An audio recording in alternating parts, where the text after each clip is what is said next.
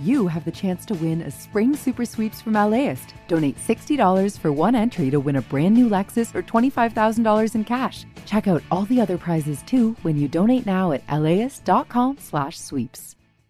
I'm Tracy Thomas, host of One for the Books, a live literary event series from LAist. We are back with guests, author Amanda Montell and actor Bella Lavelle. You can find us on May 15th at the Crawford Family Forum. Tickets at LAist.com/events. I'm MG Lord. And I'm Antonia Cereijido, and we're hosts of LA Made from LAist Studios, telling the stories of bold local innovators. In the new season, we look at Barbie. She's a cultural icon, but what do you really know about her? We hear from Ruth Handler, who invented Barbie, Jack Ryan, who was responsible for her outrageous plastic body, and designer Charlotte Johnson, who created her iconic wardrobe. And we hear from the marketing visionaries and strategists who helped make Barbie the best-selling fashion doll in the world. Stay tuned to hear episode 1. Subscribe to LA Made, the Barbie tapes, for new episodes, available wherever you find great podcasts. On a surprisingly brisk April morning, I walked into a vintage industrial building in the chic Los Angeles Arts District. I went past the doorman, up in the elevator, and rang the doorbell. Thank you for coming. Let's get started. Let's do it. Inside of the apartment awaited a treasure that I knew was going to unlock the origin story of a national icon. The person whose loft I was standing in is someone who LAist listeners are already probably pretty familiar with, the fabulous MG Lord, cultural critic, USC professor, and host of LA Made Season 1, Blood, Sweat, and Rockets. I haven't touched these things since 1994, as you can probably tell. I met MG 5 years ago when I was a producer on NPR's Latino USA. She was a source, and immediately it was a meeting of the minds. We were two cat ladies obsessed with the intersection between feminism and pop culture. Oh, look who's sneaking out. Hi. Gorgeous cat. This was my first time in MG's place, and looking around, it was exactly what you want a cultural archaeologist of sorts' home to look like. Tall ceilings with vertical windows that let in an amber light, multiple desks for researching and writing, books crammed into every nook and cranny. And at the center of the room, MG directed me to a box. It's a locked, fireproof box, and my friend Vanessa found this safe cracker. And, oh my God. And, and a locksmith and a safe cracker. And in the box, audio tapes, dozens of them. It's been 30 years since MG has dusted off the box of tapes. I've been so busy, I hadn't really had a chance to open it. I just opened it last night. These were never-before-heard recordings MG made while researching a book she published in the 90s. It was the book on Barbie, Forever Barbie, the unauthorized biography of a real doll. Barbie could never have been designed by anyone but me. What can we do to make her look classy instead of cheap looking? Our marketing people were scared to put out a doll with nipples on her. After I worked on her for a while, she became very real to me. And I think she's real to the children who play with her. It just hit the country like a star.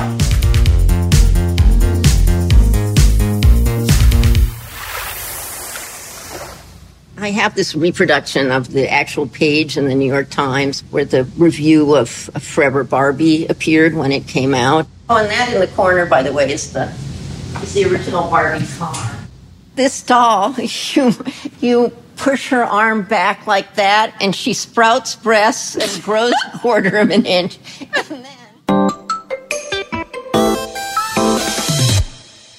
And the thing that's so wild is that you played with Barbies, and I played with Barbies. And interestingly, neither you nor I are what you would assume a kid who loved Barbie would be like, nor did we particularly go crazy over Barbie, I think. Even as a child, I found her disturbing yet fascinating. Yes, exactly. And I think that is exactly the point of view of this whole podcast, is that this whole thing is disturbing yet fascinating. Right. I kind of like the Kens. Yeah, I don't remember the Kens. I had a Barbie CD-ROM game that I loved. Oh. And my parents were liberal parents who raised their kid to work for National Public Radio, and they were horrified at me playing with Barbies. My mother tried to get ahead of it all by, giving me the one that seemed less icky to her, Midge, the kind of wholesome sidekick with freckles painted on her face, sort of the peppermint patty with a Barbie body. But I didn't like Midge. And the other thing that is so wild, other toys like Chatty Cathy or Betsy Wetsy, all of those toys that were like the toy of the year, nobody knows them now. They don't even exist anymore. Barbie endured. She's the one with staying power. She just hangs in there and the rest of them fall away. She's a cultural touchstone. Why do you think she's had staying power over the rest? I think there are a whole bunch of reasons. I mean, I bet a marketing person would say it's brand recognition. Someone else might say that it's because of the way that Barbie both shapes and reflects the marketplace. Increasingly, you see this with all the different varieties of Barbie. And there's also a kind of mythic resonance that she has. She's kind of the feminine essence. She's like a goddess archetype, a space-age recasting of a Stone Age fertility totem.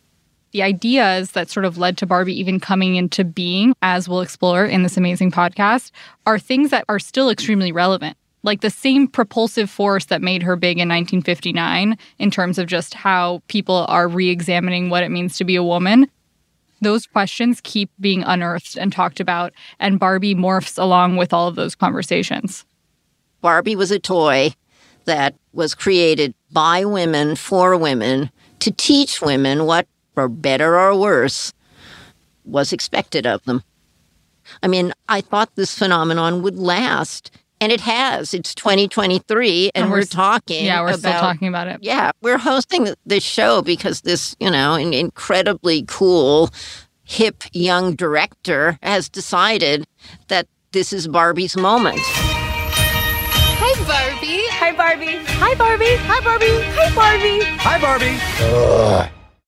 That is Greta Gerwig's much-anticipated Barbie movie. We want to know what it was like in Barbie's very first moment. There have been ups, there have been downs, and clearly this is a decade of Barbie ascendancy. I mean, Barbie continues to be the queen of the toy market. We dug up some facts just to measure how popular she still is. And worldwide, according to Mattel, more than 100 Barbie dolls are sold every minute. She's the best-selling fashion doll in the world, and Barbie has a 99% name recognition internationally. Over the next 3 episodes, we'll hear the Barbie story from those who lived it. We'll learn about the innovative marketing strategies aimed at convincing reluctant parents that Barbie would help their rough little girls learn how to be attractive to future husbands. How Mattel adapted when Barbie became a lightning rod for outrage. And how Mattel tried, sometimes unsuccessfully, to keep Barbie relevant. And we'll hear why her inventor's vision for what Barbie could be included almost everything except a husband and kids. Because Barbie has always been more than a toy. As the movie tagline says, she's everything. I'm Antonia Cereijido. And I'm MG Lord. And this is LA Made, the Barbie tapes.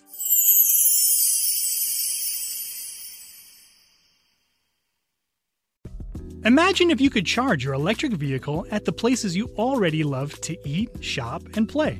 Whether you're at the movies, on your weekly grocery trip, or running errands at your local mall, Volta EV charging stations are built around your day-to-day and located in your community and nationwide. All you have to do is check in, plug in, and go about your day. It's EV charging made convenient.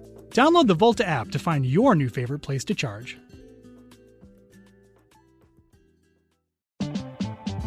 LAist has a new live event series with the James Beard Foundation. We Are Where We Eat will go behind the scenes of some of your favorite LA restaurants to find out how and why they do what they do. I'm Austin Cross. Join me for the first event where we'll explore how restaurants help make a neighborhood, and we'll all have something delicious to eat afterwards. It's May 22nd at the Crawford. Get your tickets now at laist.com/events.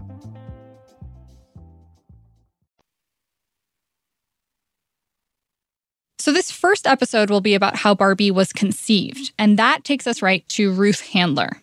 Ruth Handler, who invented the doll, was a great rise, fall, redemption story, a classic Hollywood story. What do you mean by that? Ruth started Mattel and created Barbie, yet, due to financial irregularities, she was forced out of the company she founded. Nevertheless, went on to have a really amazing second career. We'll get to that later. So do you remember your first meeting with Ruth? I first met Ruth at the Hillcrest Country Club across from their penthouse in Century City. Do you remember what she was wearing? Ruth was wearing what Ruth often wore. She was wearing a tracksuit. And in fact, on the two occasions when I met her, she was wearing a different, velour.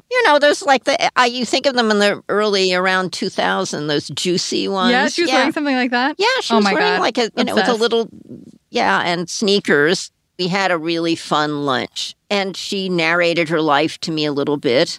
And I guess she didn't find me daunting, so she invited me across the street to look through family albums. Yeah. And here we are. This is the factory manager. And who's the young woman in there? Antonia. Elliot, her husband, was also part of this conversation. And right away, he got to the heart of the matter. That was a different time. Who's going to buy a doll with breasts? For the next several hours over dinner. To be honest, Ruth, I don't really eat much meat. This is fish. Yeah, but no, that's... And with some marital fact-checking. I remember they were tapering off in sales. No, you're jumping back in time. You're jumping forward in time. She's asking, when I was asking... They told me their story, starting back in the 1930s. Well, you've been together forever. When did you both go... 16. You grew up in Denver? Yeah, we met at 16. Ruth Handler was the daughter of Polish-Jewish immigrants. She was the youngest of 10 children.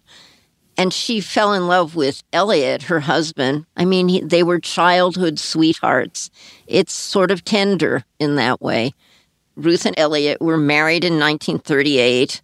Then they moved to Los Angeles. I was designing lighting fixtures, and she was the secretary at Paramount. We were experimenting with plastics. We started making our own things. I made them, Ruth sold them. Barbie was born in 1941. Their daughter? Their actual Barbie, daughter? Their actual daughter, was born in 1941. Shortly thereafter, I was drafted into the Army. And Ken, their actual son, was born in 1944 during Elliot's stint in the U.S. Army during the war. Ruth was a natural salesperson, but when she got pregnant, it took her out of business. So I stayed home from 41 to 44 and played mother. I love this choice of words, played mother. It feels really telling. And also maybe why Ruth never let the Barbie doll have a baby or do rough housework, as she called it. Like many women during World War II, Ruth found herself taking on more work. She even dreamed up a company with a family friend, Harold Matson. He was drafted in the Army. Matt and I started Mattel. Mattel's first products included a plastic ukulele called the Ukadoodle and a xylophone. There were a number of big toy companies competing for the baby boomers market. Ideal, Hasbro, to name a few, but Mattel had something the others didn't. A marketing strategy that put the company in a position to really take off. We are the Merry Musketeers, Musketeers! We got In 1955, Mattel risked its entire net worth to buy advertising on the Mickey Mouse Club program.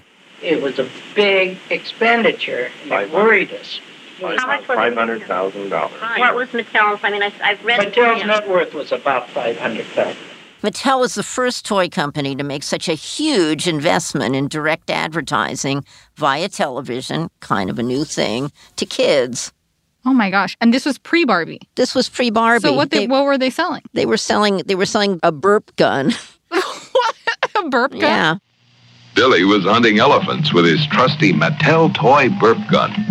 That's the only fully automatic cap gun in the world, you know. When you said burp gun, I imagined like a whoopee cushion or something because of the word burp. But in watching this commercial, I'm understanding that the very first toy commercial directed to children was for a very realistic gun. You can tell it's Mattel. It's swell. While the boys were off slaughtering wildlife, Ruth Handler noticed something about how her daughter played with dolls, especially paper dolls.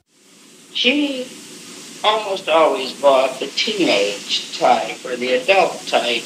In watching her play with her little girlfriends, play paper dolls, the doll was a prop through which they were interpreting the world as they saw it, and they were projecting themselves into their dream of their futures. The big innovation of Barbie, and it's interesting to me watching the trailer for the movie that's coming out because it's all about this. It even says it in the trailer.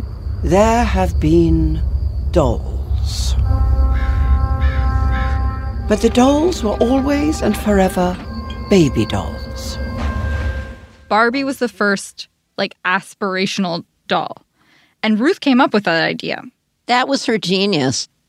Before Barbie dolls, dolls were baby dolls that little girls would pretend to be the mother of. There was a doll before Barbie. She had a fat tummy. Really was quite homely. Not pretty, not shapely.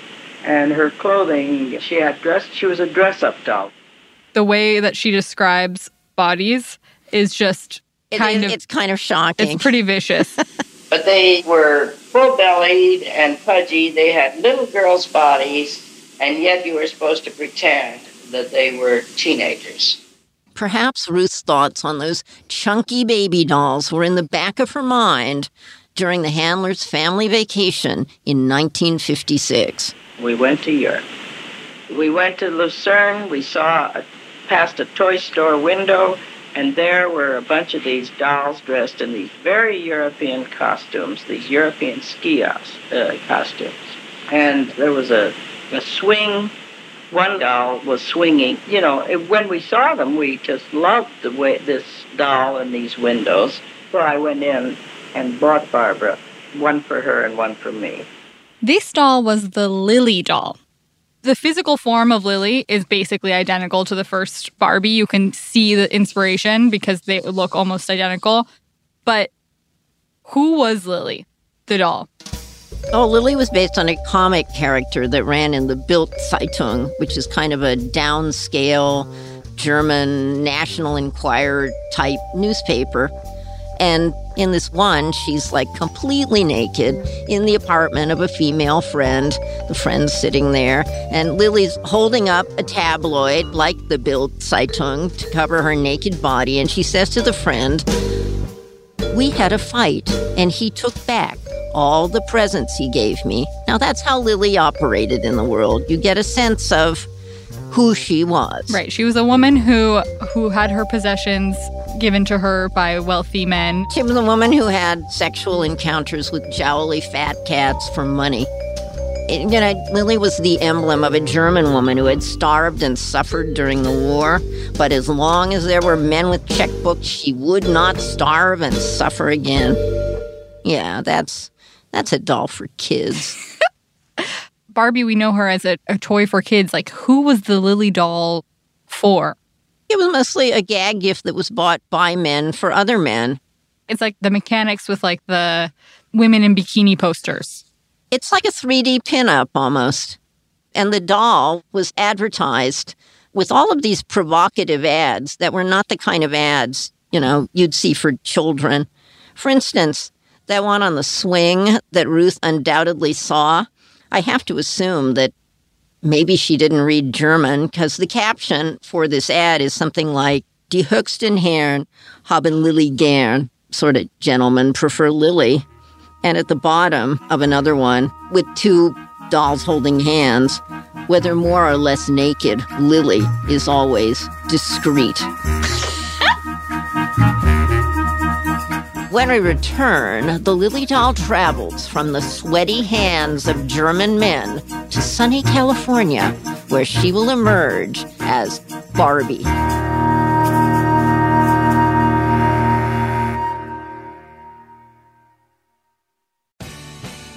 The LAist Spring Super Sweeps is happening now. You can win amazing prizes while supporting your source for local fact-based journalism.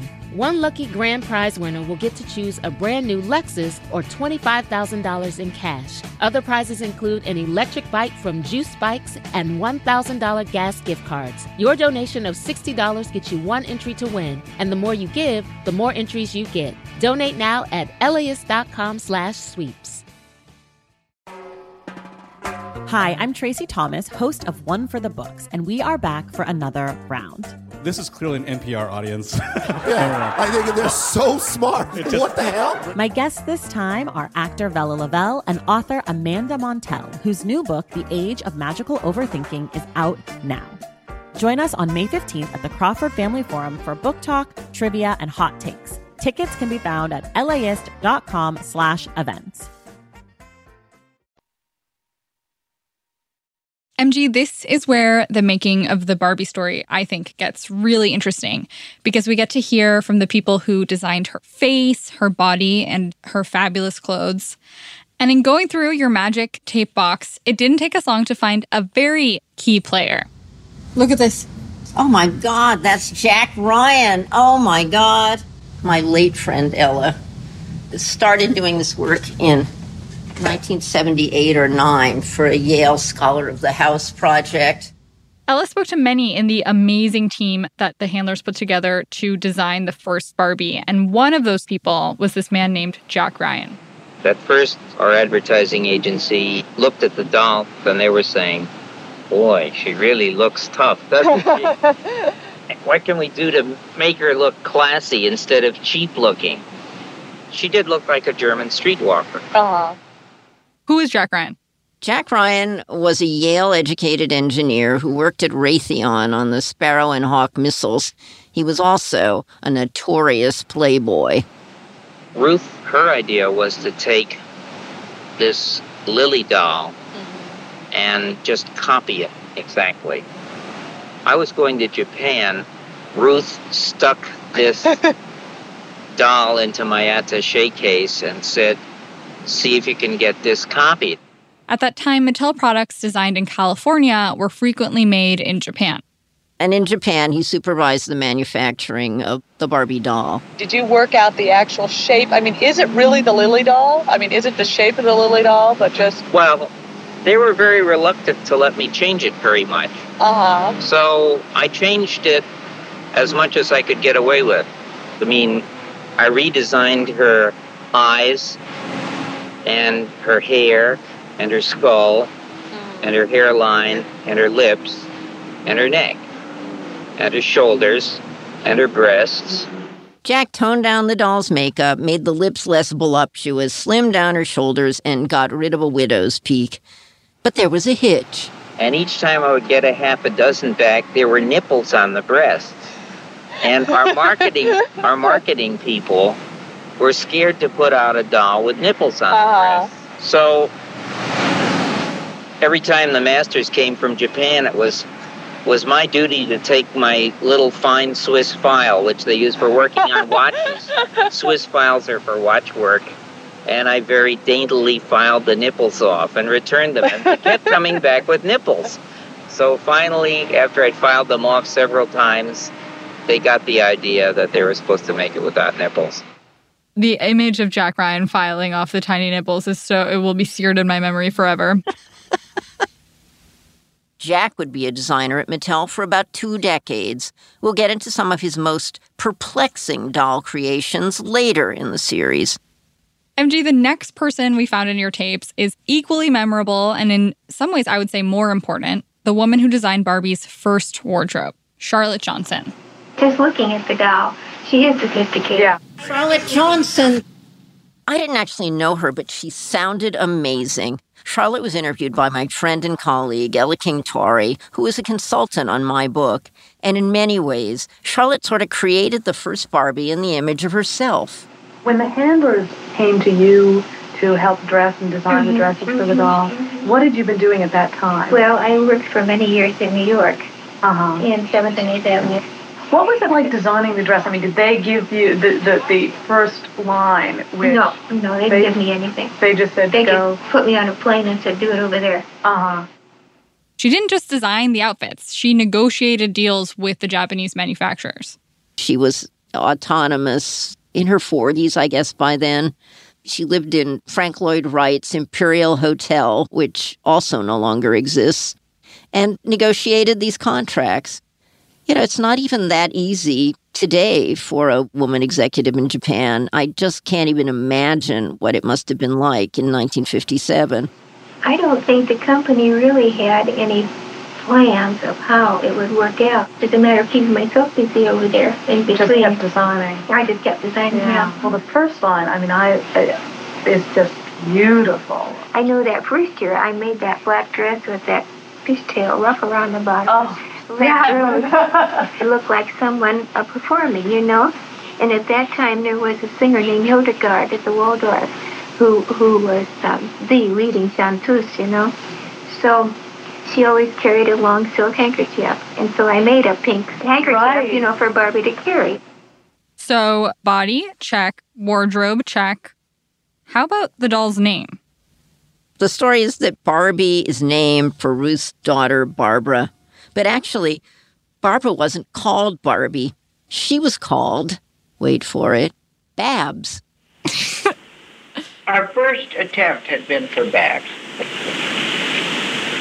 because that was the nickname that we applied to her. We tried to get clearance on Babs, and our patent lawyer told us to use something else.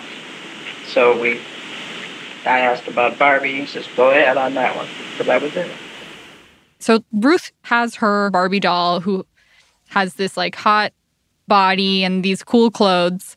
But there was another thing that Mattel was really honing in on was marketing. How did they figure out how to market the doll? Well, Ruth knew she needed a focus group. She needed market research, and she hired the most cutting-edge, insightful market researcher, you know, in all of Manhattan, Ernst Dichter, a real Viennese psychoanalyst. He conducted research with dozens of parents and hundreds of kids. Kids loved her. Parents loathed her. The report quotes a housewife and mother of 3. Quote, I know little girls want dolls with high heels, but I object to that sexy costume, pointing to the sheer pink negligee. I wouldn't walk around the house like that. I don't like that influence on my little girl. If only they would let children remain young a little longer, said the mother of an 8-year-old. Incredible. How'd you get that? Well, when I began my work, he was no longer alive, but his widow still lived in the castle. They all had castles in his castle in Croton-on-Hudson, and she let me go up by train. It took 2 days to hand copy with a pencil everything in the report, which is why I'm so attached to reading it aloud now. That's incredible. These women hate the doll because she's such a sex object. But because of the culture, one of the things that mothers, I believe, in that generation had to do was groom the female child to get a meal ticket, a.k.a. a husband. And here, this was the breakthrough. You know, he located their Achilles heel and formulated a plan to exploit it. One woman who had found Barbie way too racy changed her mind when she heard her 8-year-old daughter comment, "She's so well groomed, Mommy." Out of this came Dichter's strategy. Convinced Mom that Barbie will make, quote, a poised little lady out of her raffish, unkempt, possibly boyish child. Remind Mom what she believes deep down but dares not express. Better her daughter should appeal in a sleazy way to a man than be unable to attract one at all. This is part of the darkness. So that is like the whole thing. They were like, this is the setup for Barbie. This is what she looks like. We're presenting her in this way where she's teaching young girls how to be attractive to one day acquire a husband. Right, but and Charlotte, the great thing about Barbie is so many things get projected on this piece of plastic. Charlotte was doing exactly the opposite thing. Charlotte was making sure from the very first set of outfits that Barbie had a way to make a living. Right. Busy gal came with the fashion sketchbook. It was like Charlotte herself. People were already transposing what they wanted onto Barbie. I think that's what makes this hunk of plastic so fascinating. Right. The ones who hate it project something onto it. The ones who fall in love with it project something else onto it. It's a hunk of plastic. Okay, so this hunk of plastic... This hussy hunk of plastic. Has her debut in... It was March of 1959 that Toy Fair happened. All the little booths and displays were kind of fussed over by female attendants in tight clothing, So Toy Fair wasn't a bunch of kids. It was adult men. It wasn't a bunch of kids, and it wasn't men and women. It was mostly men acquiring for big stores like Sears. Let's hear Ruth describe how it went at the Toy Fair. Fully 50% of the buyers who came to Toy Show rejected the doll and would not order it. I'm really very disappointed that buyers refused to buy it. We cut back on our production plans as a result of that. Those reluctant toy buyers assumed that mothers would run like hell from a doll with breasts. They didn't want to sell a sexy toy. But the thing that really happened is that when we started to ship and it got on the counter, the consumers just walked away with it so fast the stores didn't know what happened. Mm-hmm. Kids started clamoring for it when they saw the commercials. Barbie, you're beautiful. You make me... And when school is out, when they have more time to clamor and watch television, that's when the sales really took off. They sold 300,000 dolls in that first year. It just hit the country like a storm. Beautiful Barbie, I'll make believe that I am you. Mattel, it's Mattel. It's swell.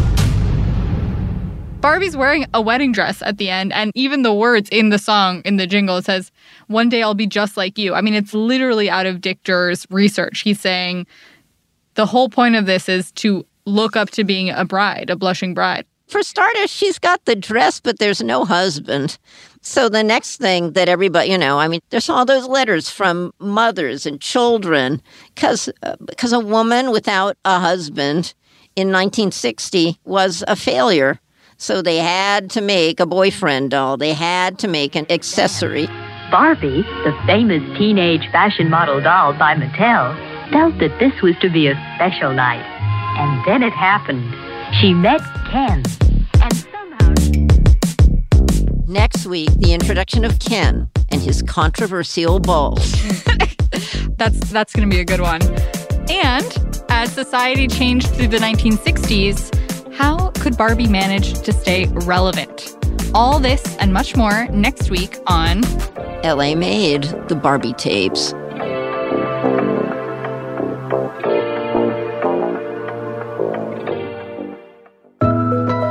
LA Made, the Barbie tapes is hosted by me, Antonia Cereijido. And me, MG Lord. The show is a production of LAist Studios. Shayna Naomi Krochmal is our Vice President of Podcasts. Catherine Millhouse is the Director of Content Development. Our producer is Minju Park. Shelley Lewis is our writer and editor. Fact-checking on this episode by Ali Bianco. This episode was sound designed by Antonia Cereijido. That's me. And Minju Park. E. Scott Kelly is our mix engineer. Jens Campbell is our production coordinator. Sarah Burnett and Ali Bianco are our interns. Our website, LAist.com, is designed by Andy Cheatwood and the digital and marketing teams at LAist Studios. The marketing team at LAist Studios created our branding. LA Made, the Barbie tapes, is a production of LAist Studios.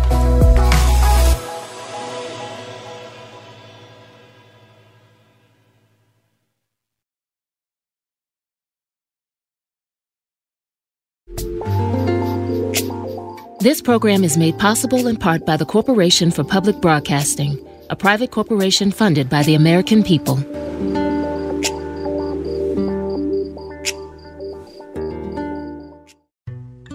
As a farmer's son from a desert region in California, J.B. Hamby thinks a lot about water. I spent a lot of time digging up history, particularly about water, which is the origins of the Imperial Valley. How this 28-year-old became the youngest lead negotiator on the Colorado River ever. And how he could shape the most consequential negotiations to date. Listen to Imperfect Paradise, the Gen Z Water Dealmaker, wherever you get podcasts.